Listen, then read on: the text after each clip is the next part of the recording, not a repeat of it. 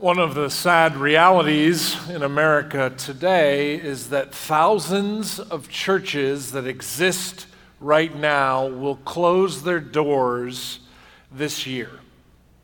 That there are hundreds of churches last Sunday gathering together, and this Sunday their doors are closed, and those same people are scattered around the country because their church doesn't exist any longer. That's sad to me. And I think there's probably lots of reasons why that's true, but one of the things that is really true about churches is this topic of love. The love that Ron and Sue just talked about is unique to Christ. And here's how I'll put this. The love of Christ, the love of Christ's teaching, the love of the truth of Christ, the love of the family of God is unique. And it's God's design that churches center around the love of Christ and the teaching of Christ and the love of one another, with a commitment to take the love of Christ and the teaching of Christ and not hold it to ourselves, but share it with the people outside of the church. I think what separates thriving churches from declining churches is often a commitment to sharing the love and the truth of Christ outside their own inside community. God has designed the church to be a place that shares and moves His love beyond the walls of the gathering to the community outside. And it's sad to me today that there are church families that are gathered right now that won't be gathering next week because they're unwilling to share the love outside their building. We started talking about this kingdom movement last week with you, and if you weren't here last week, you should really go online and watch last week's talk, because what God has for us as a church family is something bigger than we can accomplish on ourselves, anything that we could take glory or credit for, but He wants us to move the kingdom forward and give more people access to Jesus. This kingdom movement is about expanding the love and the truth of Christ beyond the walls of Faith Church. And it looks like a bunch of different projects. Hopefully you grabbed a Kingdom Movement guide last week, but if you didn't, grab one this week, because it's going to give you lots of details about what we believe as a leadership team God wants us to do to press the truth and the love of Christ beyond the walls of this building to our community. Things that are on our minds and hearts to do, and it's big, and it's going to take a lot of work, and it's going to take a lot of prayer, and it's going to take a lot of money. We shared with you last week that it's going to cost our church family, we believe, $8 million to move into this kingdom movement. That's a lot of money. But I told you, here's the sales pitch. Are you ready? There's no secret. The sales pitch is this. It's just you and me talking to God and saying, God, what would you have us do? Because in God's kingdom, small beginnings start large movements. So we underestimate sometimes what it's like to talk to God about things, small conversations we have with God, back and forth, where we share with Him things we're thinking and feeling. That those small conversations can lead to large movements. That as we hear from God and obey God and step out and follow God, those small acts of obedience can lead to large movements as we commit whatever resources we have to advance His kingdom. Those small things can lead to large movements. I want you to turn in your Bibles to Luke chapter 8. Luke chapter 8.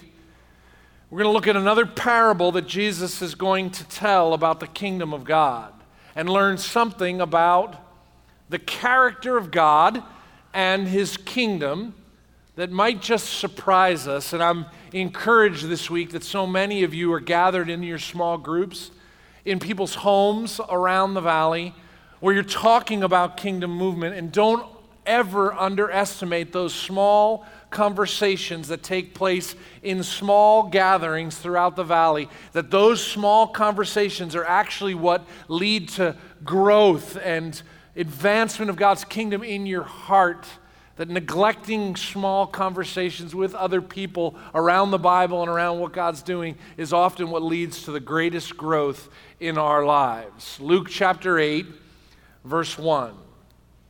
After this, Jesus traveled about from one town and village to another, proclaiming the good news of the kingdom of God.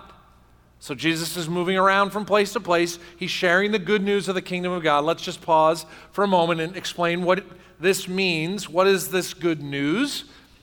Remember, we're all born into the kingdom of darkness, that we're all sinful and shameful, and we have no hope within ourselves. No amount of religion gets me out of the kingdom of darkness and into God's kingdom, but only by faith in Jesus Christ do we have any hope that when I put my trust in Christ, I'm adopted into the family of God, and I'm a part of the kingdom of God forever. Jesus loves this kingdom, this family so much that he starts walking around his region telling everyone about this good news.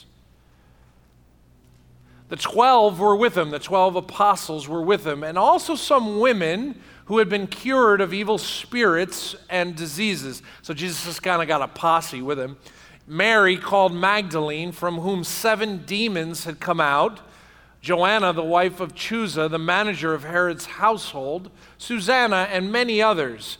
These women were helping to support them out of their own means. So Jesus is traveling around the region, talking about the kingdom of God, and these rock star women who've had their lives changed by Jesus are using their own cash to fund this proclamation of the good news. Verse 4, while a large crowd was gathering and people were coming to Jesus from town after town, he told this parable.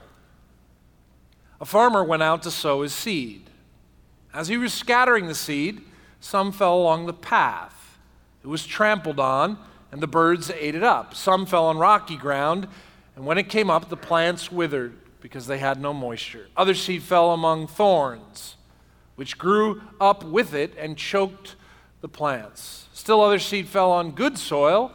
It came up and yielded a crop 100 times more than was sown.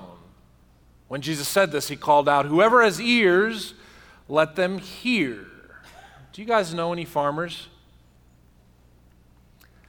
I grew up working on a farm, and the farmers that I knew were smart and hardworking, and they never did anything without thinking through what they were doing. They were very deliberate, and they always wanted to maximize every motion, everything they did. They wanted to maximize their work to yield the greatest crop, but not the farmer that Jesus described.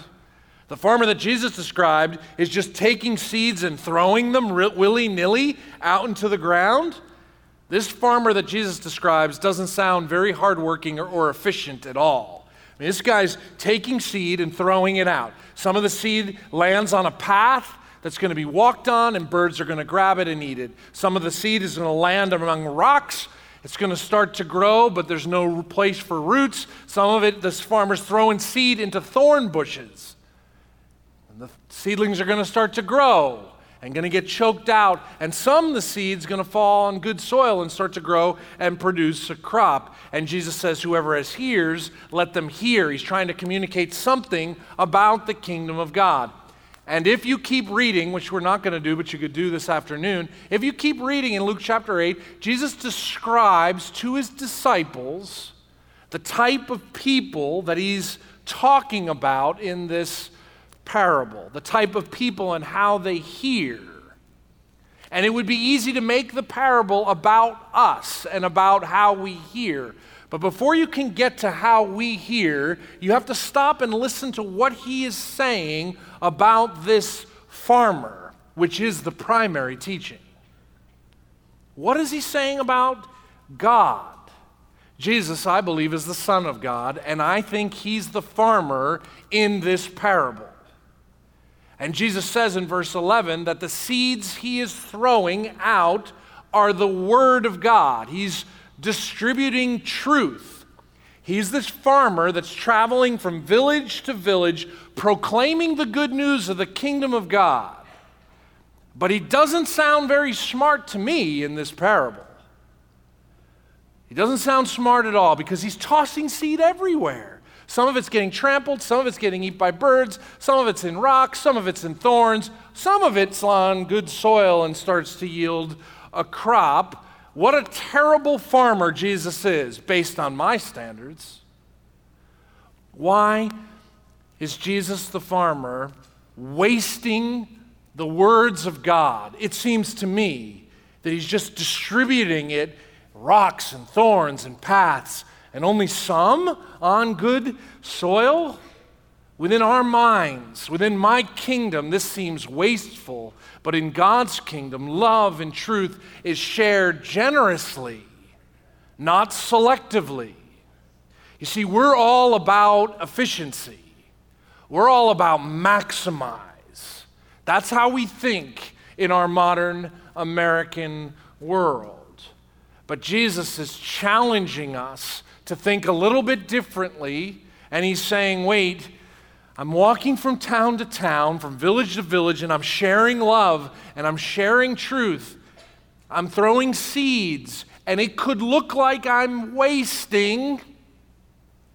It could look like I should only plant in certain spots where I know it will grow, but instead Jesus is like, love, truth, love, truth, love, truth. He knows this will be the results. He knows there are people at hard hearts that won't respond. He knows that some will respond quickly and get super excited, but then fall away. He knows the work of the evil one.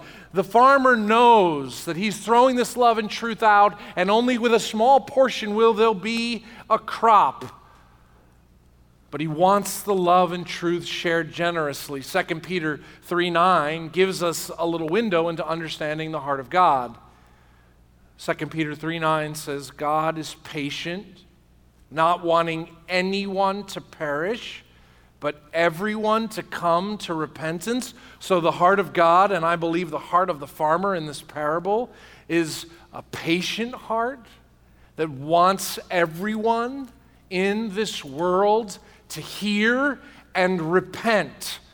Hear and repent, to make a decision to turn and follow. So he isn't selective with how he shares this news, this love. Instead, he is generous, sharing it every which way he can, not being concerned primarily about how it's received, but instead saying this good news will change the lives of people. And I really think this gets at the heart of the difference between a thriving church and a declining church. You see, I so often believe that declining churches are selfish. They're always looking at themselves and going, how can we serve ourselves? We're a growing, thriving, not in numbers, but a growing, thriving church is constantly thinking, how do I serve other people? How do I be generous?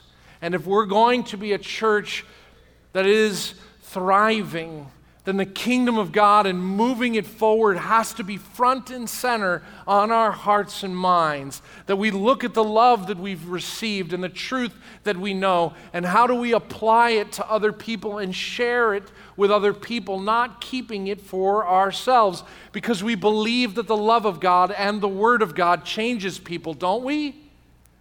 Don't we believe that it's the love of God and the truth of God that will change people, and yet we hoard it to ourselves? We hold on to it? The Bible makes it clear people are created in the image of God and caught in darkness, broken and lost. What will change anyone is not religion, it's not tradition, it's love and truth, grace and truth of Jesus Christ, that when I put my faith in that, that begins to change everything inside of me. And I'm a part of the kingdom. And as I'm a part of the kingdom, I can begin to grow and change and learn and mature. And as I grow and change and learn and mature, I commit myself to sharing that love and truth with other people. Did you know here in the valley there are 640,000 people? That's a lot of people, right? You're like, I know, I was at Hamilton Crossing on my way here, right? That's a lot of people. Half of these people describe themselves as irreligious. Half of the Lehigh Valley, which is actually the most growing population in the United States today. This group of people, they call themselves nones, agnostic, atheist, non-religious, no connection to God, and no desire to be connected to God, and no desire to be connected to anything that would look or smell like religion, which means they want nothing to do with us and what's happening in this moment right now. Should that matter? Does God care about half of the Lehigh Valley? I think so. I think He cares, and I think we can do something about this. And you know, this church historically, super fun little fact, back in the 60s and 70s, do you know what Faith Church was known as in the Valley? We were known as the drive-in church of the Lehigh Valley. Have you been to a drive-in? Right? So people would drive onto this campus, they would stay in their car and turn the radio on and watch a preacher and musicians up on a stage as they stayed inside their car and would sing and listen and learn. And the slogan, it was super catchy, ready for this really great marketing? Their slogan was, "Come as you are, stay in your car." Right? Super great. And so we want to be known. We're going to be bold about this. We want to be known as the online church of the Lehigh Valley. Come as you are, stay on your couch. Because there's lots of reasons why people can't come. Right now, 400 people on average are watching our services streaming online every Sunday. And for lots of different reasons. I think of my friend Jean and Linda who can't physically get here on a Sunday. Hey ladies, you guys rock. Because they just can't get here. Or our missionary workers around the world who are tuning in to watch. But there's more people who just will never walk into a building, and their first experience, connection to Jesus is through the streaming online stuff, or through our sermon during the week that's shared out in social media, or Real Talk, our midweek teaching, the social media on Twitter and Facebook, these little snippets of truth that are engaging people who would never walk into a building. But we have to do more. We have to do more to engage more people, and we want to provide pastoral care to our online community. We have to increase some of the technology to do things better so that it sounds better and feels better. But we also want to provide opportunities for people who can't come to grow. So we're right now piloting online small groups that we're using to engage people and grow people who want to go deeper with Jesus but don't have the ability or are not yet ready to step foot on a campus. What a great privilege we have to use technology, but it costs money. And who would have thought that traffic on and off our property would become an issue? How many times have you got caught in the traffic on or off, or not been able to find a parking space on our campus? And this is becoming a thing that keeps people from having access to Jesus. So this kingdom movement is going to secure a new access road. Check out this graphic. On our southwest corner, there's another church, St. Anne's, and we're having great conversations with that church family and with Lower Macungie Township and our surrounding neighbors about creating another road off to a light on Lower Macungie and Church Lane to ease traffic here onto our campus and give people access to Jesus and parking spaces. Check out this graphic. Right now we have 540 parking spaces. This kingdom movement will move from 540 to 840, adding 300 more parking spaces, a new driveway and lights so that people can see around at night.